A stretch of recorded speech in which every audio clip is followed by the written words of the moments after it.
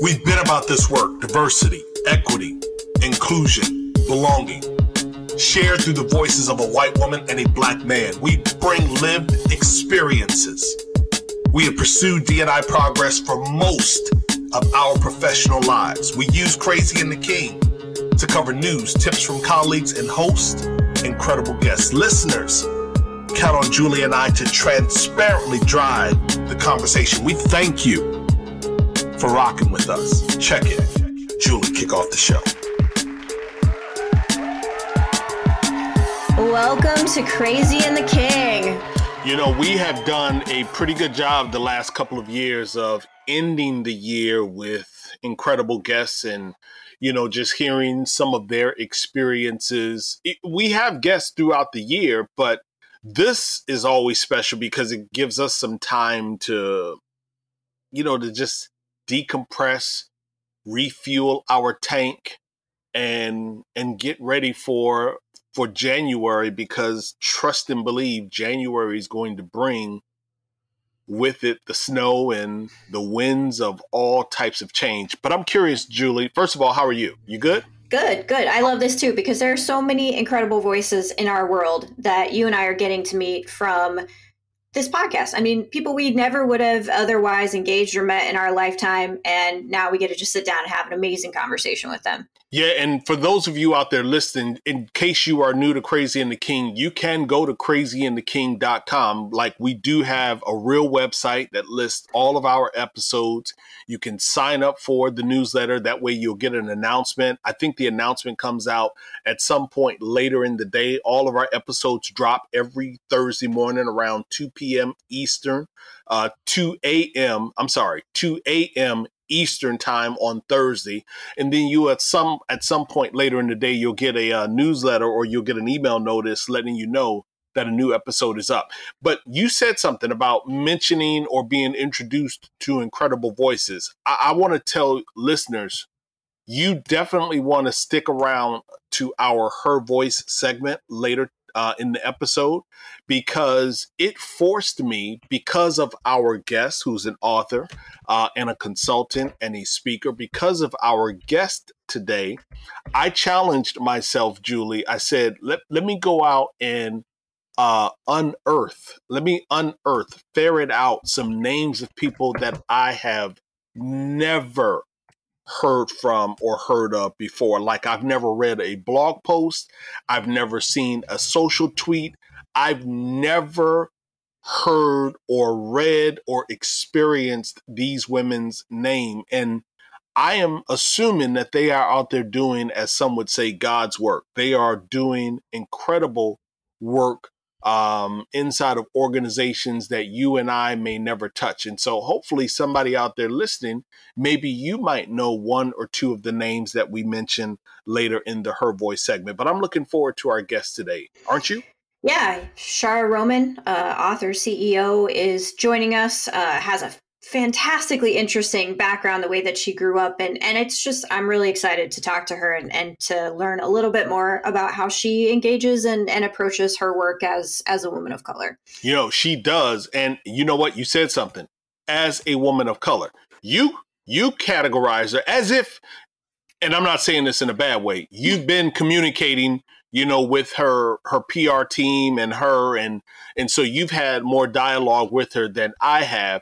But you said she shows up as a woman of color. I wonder if she would say she shows up as a woman of color. Certainly one of the things that I am going to ask in our conversation.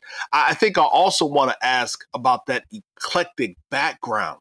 Like, she has a very, very diverse, rich, beautiful background. And I think, you know, Julie, I think about when I was doing work in the early 2000s, and I would go into some of the meetings here in Maryland. It was the Governor's Workforce Reinvestment Board, something like that, GWIB, Governor's Workforce Investment Board. And I would sit in this room at one of the community colleges, probably a room of 40 or 50 people at the table.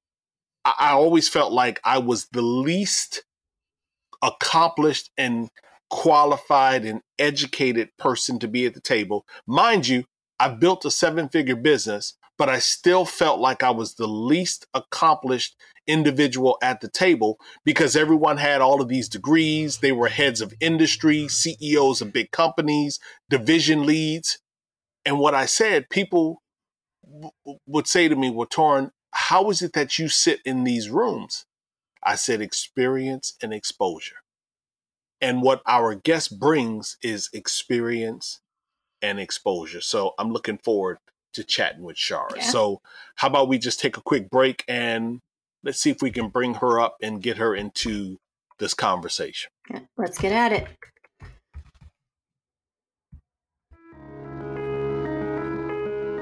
So, of course, this is one of those times where we have a guest.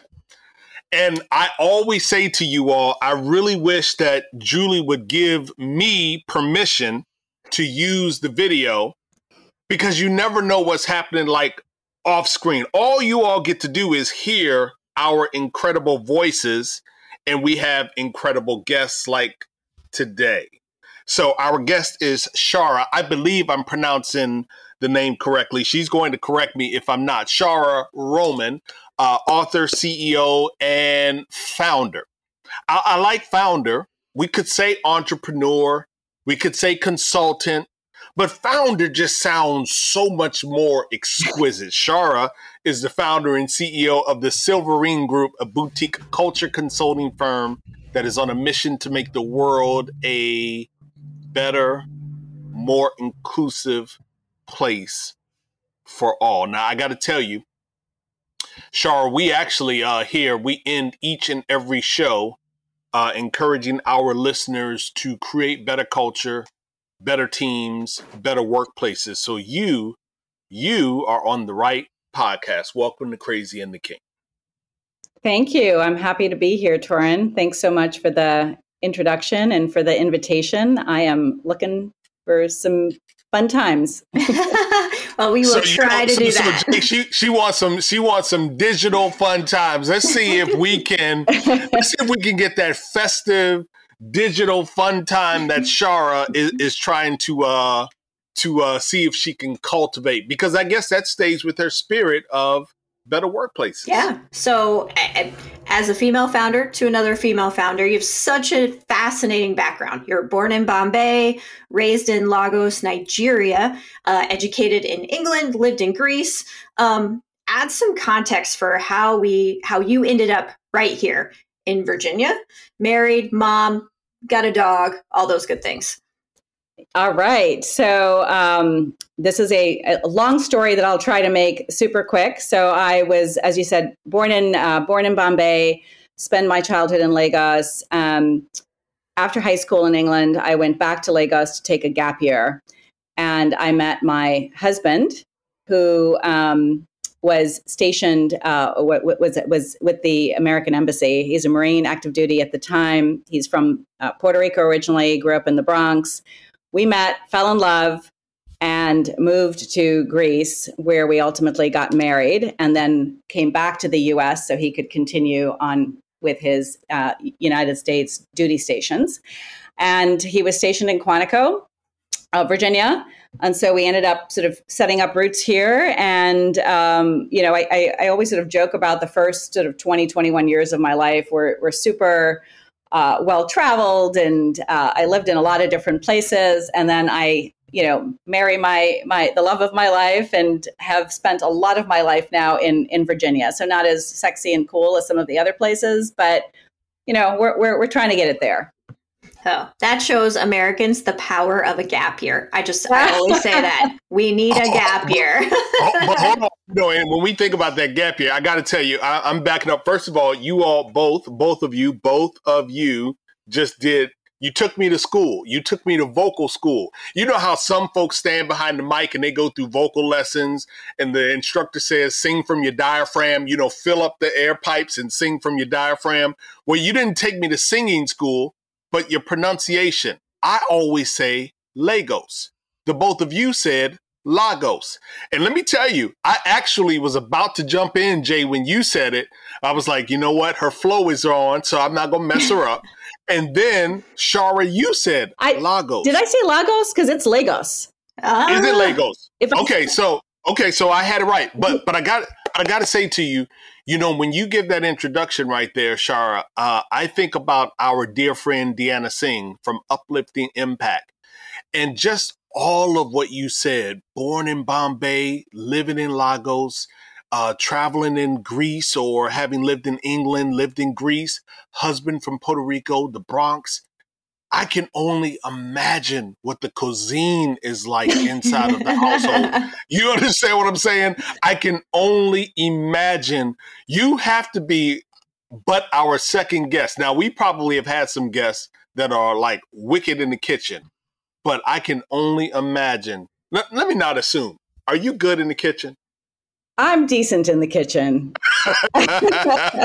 I'm decent. My husband and I, Raphael and I, make it work in terms of what we cook up. And sadly, though, I hate to sort of burst your bubble too much. Cooking Indian food takes a lot of time and effort, and so there isn't a lot of that happening in our kitchen. I know that's right. Puerto Rican food, same thing. So when you have two working parents and all of the craziness of the busy lives we lead, food has gotten pretty simple. But Yeah. what I think is interesting is that, first of all, it's really a blend, right? Like we do use a lot of spices. So I may not make Indian food or he make Puerto Rican food, but we use a lot of, cumin and garlic and ginger and cayenne and, whatever else is happening. And we tend to lean into more of the Mediterranean style. I think our couple of years that we lived in Greece, in terms of grilled meat or fish and, kind of just fresh veggies. And that's kind of where we lean into. But it's a big smorgasbord. That word came out okay. I like that. It did. So your experience, Shara, has positioned you in a variety of organizations. And what you've said is that over time, you've helped organizations through some of their inflection points. You've transformed leadership. You've done quite a bit inside of the companies that you've supported. I'm wondering, what have you seen as being the greatest action, the single greatest thing that you've been able to do, or that you've encouraged others to do, that has brought about organizational impact? Yeah, that's a great question. And the one thing, it's hard to sort of always pin it down to one thing, but I think the single most thing is when we have helped, I've helped, my team has helped, right? A leader have that aha moment where that light bulb goes off, where they start to shift how they think and how they see the world, and the impact they can potentially have by being more inclusive, by being more curious, by sort of really thinking about their people first and not just saying those words, because a lot of people say those words, a lot of companies say, oh, we're people first, but truly being intentional about that concept around, wow, I have to recognize that the people that I work with are unique individuals. They all have their own backstories, their own lived experiences. And how do I really help each of them bring their unique talents to life? When that light bulb goes off and they sort of realize that, then that just opens the floodgates, right, to real change happening. Because we always talk about sort of change management and changing organizations and transforming organizations. And yes, ultimately that's what you want, but you have to transform and change the individuals in the organizations in order for that to happen, right? Because the organization is an entity and it's made up of the individuals and the people. And that's what we have to focus on. And I want to stay there for just a moment. What I appreciate in your response is, and I'm not criticizing, so when people hear me say this out loud, I want them to know where it's coming from. What I just heard you say, Shara, is that there is no magical potion. There is no red or blue or green or yellow. There's no one pill. There's no one prescription. And here's why I like your response. I like your response because I ask that question for a reason. When people ask me, well, Torin, what's been the greatest impact you've had in consulting over the last 3, 4, 5 years? I always say the one thing that I do is I get all of my organizations to try to ask on the performance evaluation, what did you do to help with our D&I efforts. If I can get companies to do that for 500 people, 10,000 people, 100,000 people, that's the one thing that I'm pointing to. Yep. I like what you said. Everyone arrives at that aha moment differently. Yeah. So you've been a CHRO, you've helped drive employee and business success. As we've been talking about, you've been advising companies on creating successful strategies around organizational design, leadership, eliminating toxic stressors in the workplace. That's one of my favorites. And you decided, hey, you know what? I need to put this into a book called The Conscious Workplace. Tell us why you decided it was time to share that knowledge with the world. Yeah, so I'll just start by saying I had no plans ever to be an author. So constant. Why not? Why not? I mean, were you like hesitant to get into the writing process? You didn't want to do the whole lock myself in a hotel room and no one could talk to me? What was your hesitation around? It was just, yeah, sorry, I didn't mean to cut you off there. It was just more like, I'm not a writer. Like, why would I do that? I'm more of a get on stage, talk about it, right? That's right. That's right. So, so for me, I do a lot of speaking and I do a lot of consulting, and I've stayed in touch with a lot of the people that I've worked with, and I kept hearing this common theme of, do you have a book? Did you write a book? You should write a book. You should really put this down on paper. So that was at a lot of the groundswell sort of, kind of organic sort of movement, right? Sort of saying you should write a book. And then I was approached by a firm that wanted to, they work with entrepreneurs the whole time, blah, blah, blah. And they were like, you should write, we'd love to help you tell your story. And I gave that some pause, and reflection, right? To say, you know what, maybe I really should take that time and let me really think about what it is that I can add value to. And, Torin, maybe part of what was holding me back, although not a lot holds me back, but what I think might have been holding me back is I'm not a writer, but I'm not like this person that's arrived in the world. Like, who am I to sort of take pen to paper, right? And tell a story. But as I really thought about what is the impact I'm having when I go and I talk to a group of women that want to break into entrepreneurship or want to grow in their organizations, or I talk with leaders that, even in a 15-minute speech kind of have sort of that moment of awakening, right? To say, oh, I might want to look at this differently. I thought, well, if I can impact people, right, by putting these thoughts, my perspective as a woman of color, as an immigrant, essentially to this country, as someone who lived a very good life prior to coming here. And then that life didn't sort of quite carry over, right? Because when you come to the US, it's sort of like a blank sheet of paper and you've got to prove yourself in America. And all of that contributes to who I am and how I've maneuvered my way, for lack of a better word, through the corporate world.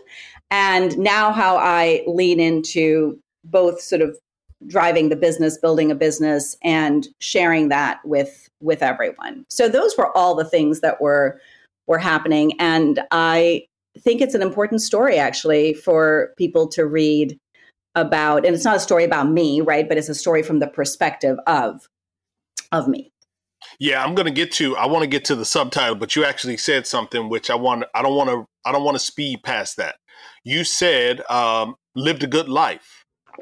Coming to the U.S., things were a little bit different. You said a woman of color, immigrant. So I'm curious, Shara, how do you show up from day to day in professional environments? Maybe an uncomfortable question, but do you show up as a woman of color? Do you show up as, if this is appropriate, I might even be wrong in saying this, do you show up as an immigrant?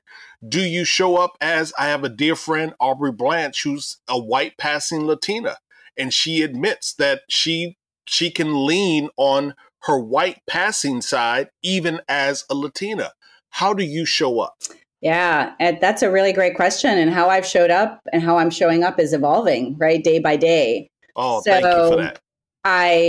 I didn't show up for a lot of time embracing woman of color or embracing my Indian heritage, because quite frankly, I don't have much of a connection to India, right? I was born there and then I moved to Nigeria when I was a baby. My parents grew up in a very Western, my parents and my grandparents even grew up in a very Western type of way, which has its own sort of pros and cons. But there was a time when I was actually at CGI and I had taken over a fairly large team, and the young women that came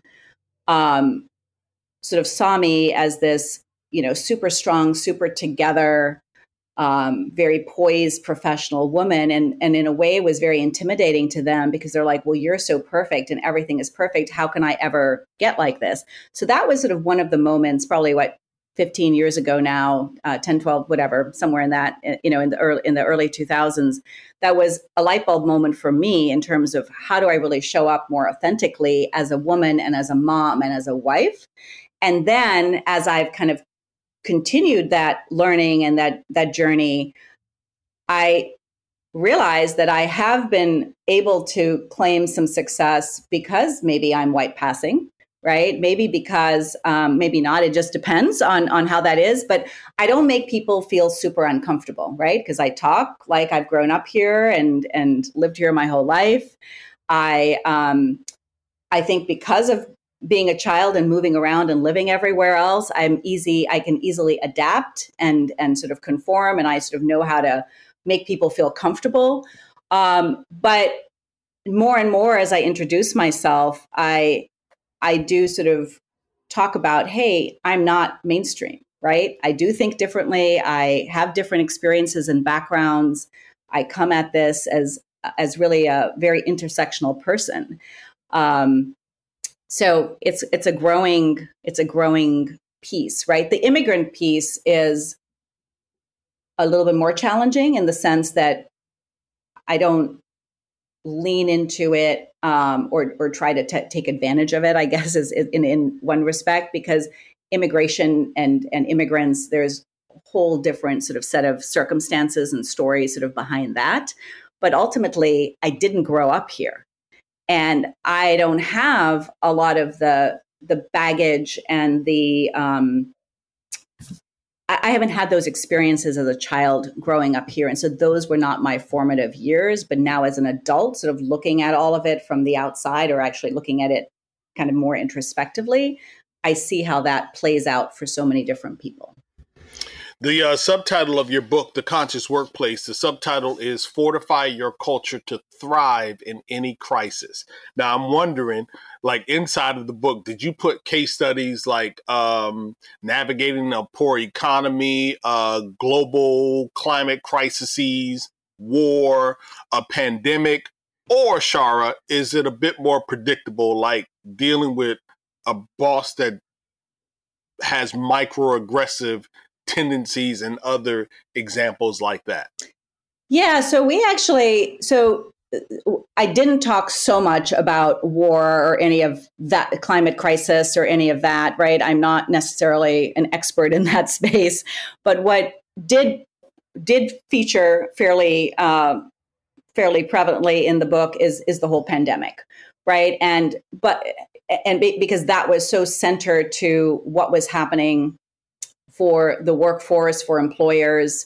But if you think more globally about ESG, environment, sustainability, and governance, that if you're at the board level and you're able to sort of drive that conversation in a much more global way or broad way, that's what we want people to do. But really the thrive in crisis was really about, it could be anything, but we use the pandemic as the example of, listen, we had to overnight completely pivot, reshape, rethink how we were doing things. And unfortunately, not everyone has really adapted, right? We are still, we're saying, oh, the new normal, and we're just bolting on things in an organization versus really exploring and examining, well, how do we really structure our organizations to begin with? Why are we, we're saying we're really productive, but we're really productive because people are working, 50% more than they were working before. So how do you ensure that people have proper workloads, appropriate workloads, that people are leaning into their strengths, that you're really making those human connections? Because hybrid is great, remote is great, but not if you leave people in their own little isolated sort of window screen, right? And you're not really engaging them. So that was really the backstory, or the kind of the theme that we have through the book.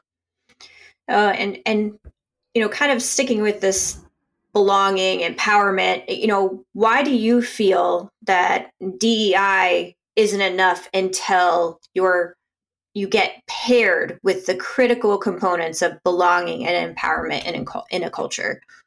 Yeah, so from a belonging perspective, it really at that point allows us to bring our whole selves into the workplace, right? And we talked about this just earlier, that I'm a mom, I'm a founder, I'm an entrepreneur, I'm a CEO, I'm a wife, I'm a woman, I'm a woman of color, all of those pieces. And if you as an individual can't feel sort of fully safe, fully connected into the organization, fully know that your boss, your manager, the leadership really have your back, then you're going to always hold something back. So, and if you hold something back, then you're not fully bringing all of those strengths and talents that you have. And then you're not able to really bring everything into that organization to help the organization be more creative and be more innovative and ultimately be more profitable. And you don't feel like you belong in terms of sort of the empowerment piece, because so much, again, going back to what we were talking about earlier, so much of our work life is prescribed, right? Like our bosses want to tell us what to do and how to do it. And instead of saying, hey, here's what I need done and here's when I need it done by, instead of forcing this is the way we've always done it, right? We don't allow that creativity. We don't allow that exploration. And so when you are empowered, you have opportunities to make decisions on your own. You're allowed to sort of figure out how you're going to get to the end game, of course, within the parameters the organization sets. When you have sort of that ownership, you can have an element of opining on the future of the organization. So you want to bring all those pieces together. Because we know that diversity is about facts and numbers, right? It's a good thing. We need to know it, but it can get very metric driven, and more people sort of feel like, well, I have to do this, and can easily check the box. When you have inclusion, people are sort of included, and you want managers to ask questions and drive curiosity. But unless you really put all those other pieces in place, people aren't going to feel like they belong, and they're not going to feel like they can really be empowered. Does that make sense? It does. In the book, you talk about the best friend being a critical component to productivity and to engagement.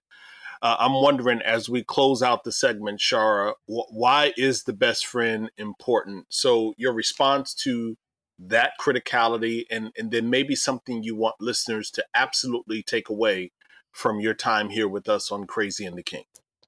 Sure. The best friend concept was introduced by Gallup many, many years ago, right? And it's a question they ask on their Q12. But essentially, having a best friend at work is like having a friend, having someone that you can lean on, someone that you can talk to about what might be bothering you without holding back. So much of the time we are afraid to share what is truly going on for us in the workplace, because we feel like we'll be judged, we'll be marginalized, we'll show a sense of weakness, and then that will be used against us somehow, somewhere, sometime. And particularly for women, particularly for people of color, particularly for people from other marginalized groups, whether you have a disability, whether you're a member of the LGBTQ plus community, whatever, right? You don't want to share because you're worried. So when you have that friend, that person you can fully trust, and hopefully you have lots of friends, then that just really helps you, again, feel more connected, feel like you belong, feel like you can really be who you are. And if you're not spending all that mental energy holding things back, then you're bringing it all, right? Like you're not worried about all these other things that are distracting you.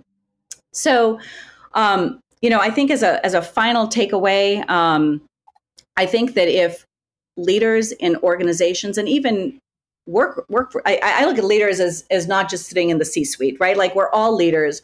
We all have a way we can lead change and drive change in the organization. But if we come in with this mindset of being intentional about our culture, being really intentional about how we show up, how we want to lean into curiosity and learn about the people that we work with, then it'll just end up leading into trust and belonging and creativity and growth and really a place of abundance that we can all thrive, because that's what we want, right? We have close to 65% of the workforce is disengaged and unhappy about the places that they work with. That's a serious problem. So if we're conscious and we're intentional and we lean into how we can create places where people can thrive, then it's a win-win for everyone. The Conscious Workplace: Fortify Your Culture to Thrive in Any Crisis. Author, founder, consultant, CEO, mom, incredible speaker, all of those things. Shara Roman, we appreciate you for joining us here on Crazy and the King. People that are listening, you can find Shara on her website, Shara, that's Shaara, Roman, Roman, SharaRoman.com. Again, SharaRoman.com. And are you active on like social, Twitter, Instagram, any of those places? Definitely active on LinkedIn. Okay. That's probably the best place to find us. Yeah. That works. Okay. Absolutely. Shara Roman, thank you so much for joining us. Absolutely. Thank you both, Torin and Julie. Real pleasure to connect with you both. All right. Her Voice is where we amplify women that are making moves. And in the spirit of our fun conversation, Shara said that she wanted to have some fun. I hope that Julie and I enabled her to have a bit of digital podcast recording fun. But in the spirit of our conversation, we decided to feature women that are authors, consultants, or speakers, women that have done some things. And so our first person is coming from Shara. She actually raised a name, Jennifer Ives. She's a friend, a colleague. Shara says that you, Jennifer, are brilliant. You are a thought leader in the tech space and in sales, that you are also generous. You lift up other women, you mentor, and you lead inclusively. So shout out to you, Miss Jennifer Ives. And the next one, which I am so pumped about, Marissa Nisley, who is an undergrad student at Georgetown, yay, who is doing her podcast to help others understand the world of people living with disabilities. She hosts a podcast called Legally Blonde and Blind. Shara loves her energy, smarts, and action orientation to making the world a better place. Name drop to you, Miss Marissa. Adrielle Parker. She helps leaders, teams, and organizations improve cultural competence. She helps them to identify and disrupt systemic barriers, and she also builds more equitable and inclusive spaces for all. Now, what I like about Adrielle is that she also coaches Black women and has an awesome YouTube channel. You can find her on Twitter at Adrielle Parker. That's Adriele Parker. Adrielle Parker. And finally, this week we have Tiffany Grandchamp, founder of Women Lifting Women, a consultancy and all-women leadership team. We're so happy to amplify Tiffany. If you reach out to her, let us know about the experience. Her website is womenliftingwomen.org. Womenliftingwomen.org. Moving through the holiday season, so appreciate you, Jay. Appreciate Shara Roman for coming through. We close reminding each and every one of you to share the pod with your digital tribe and to find your individual, unique, and special voice. Let's do everything that we can to be a better human, build better teams, better culture, and better workplaces. For now, Jay and I, eggnog style, we ghost. See ya.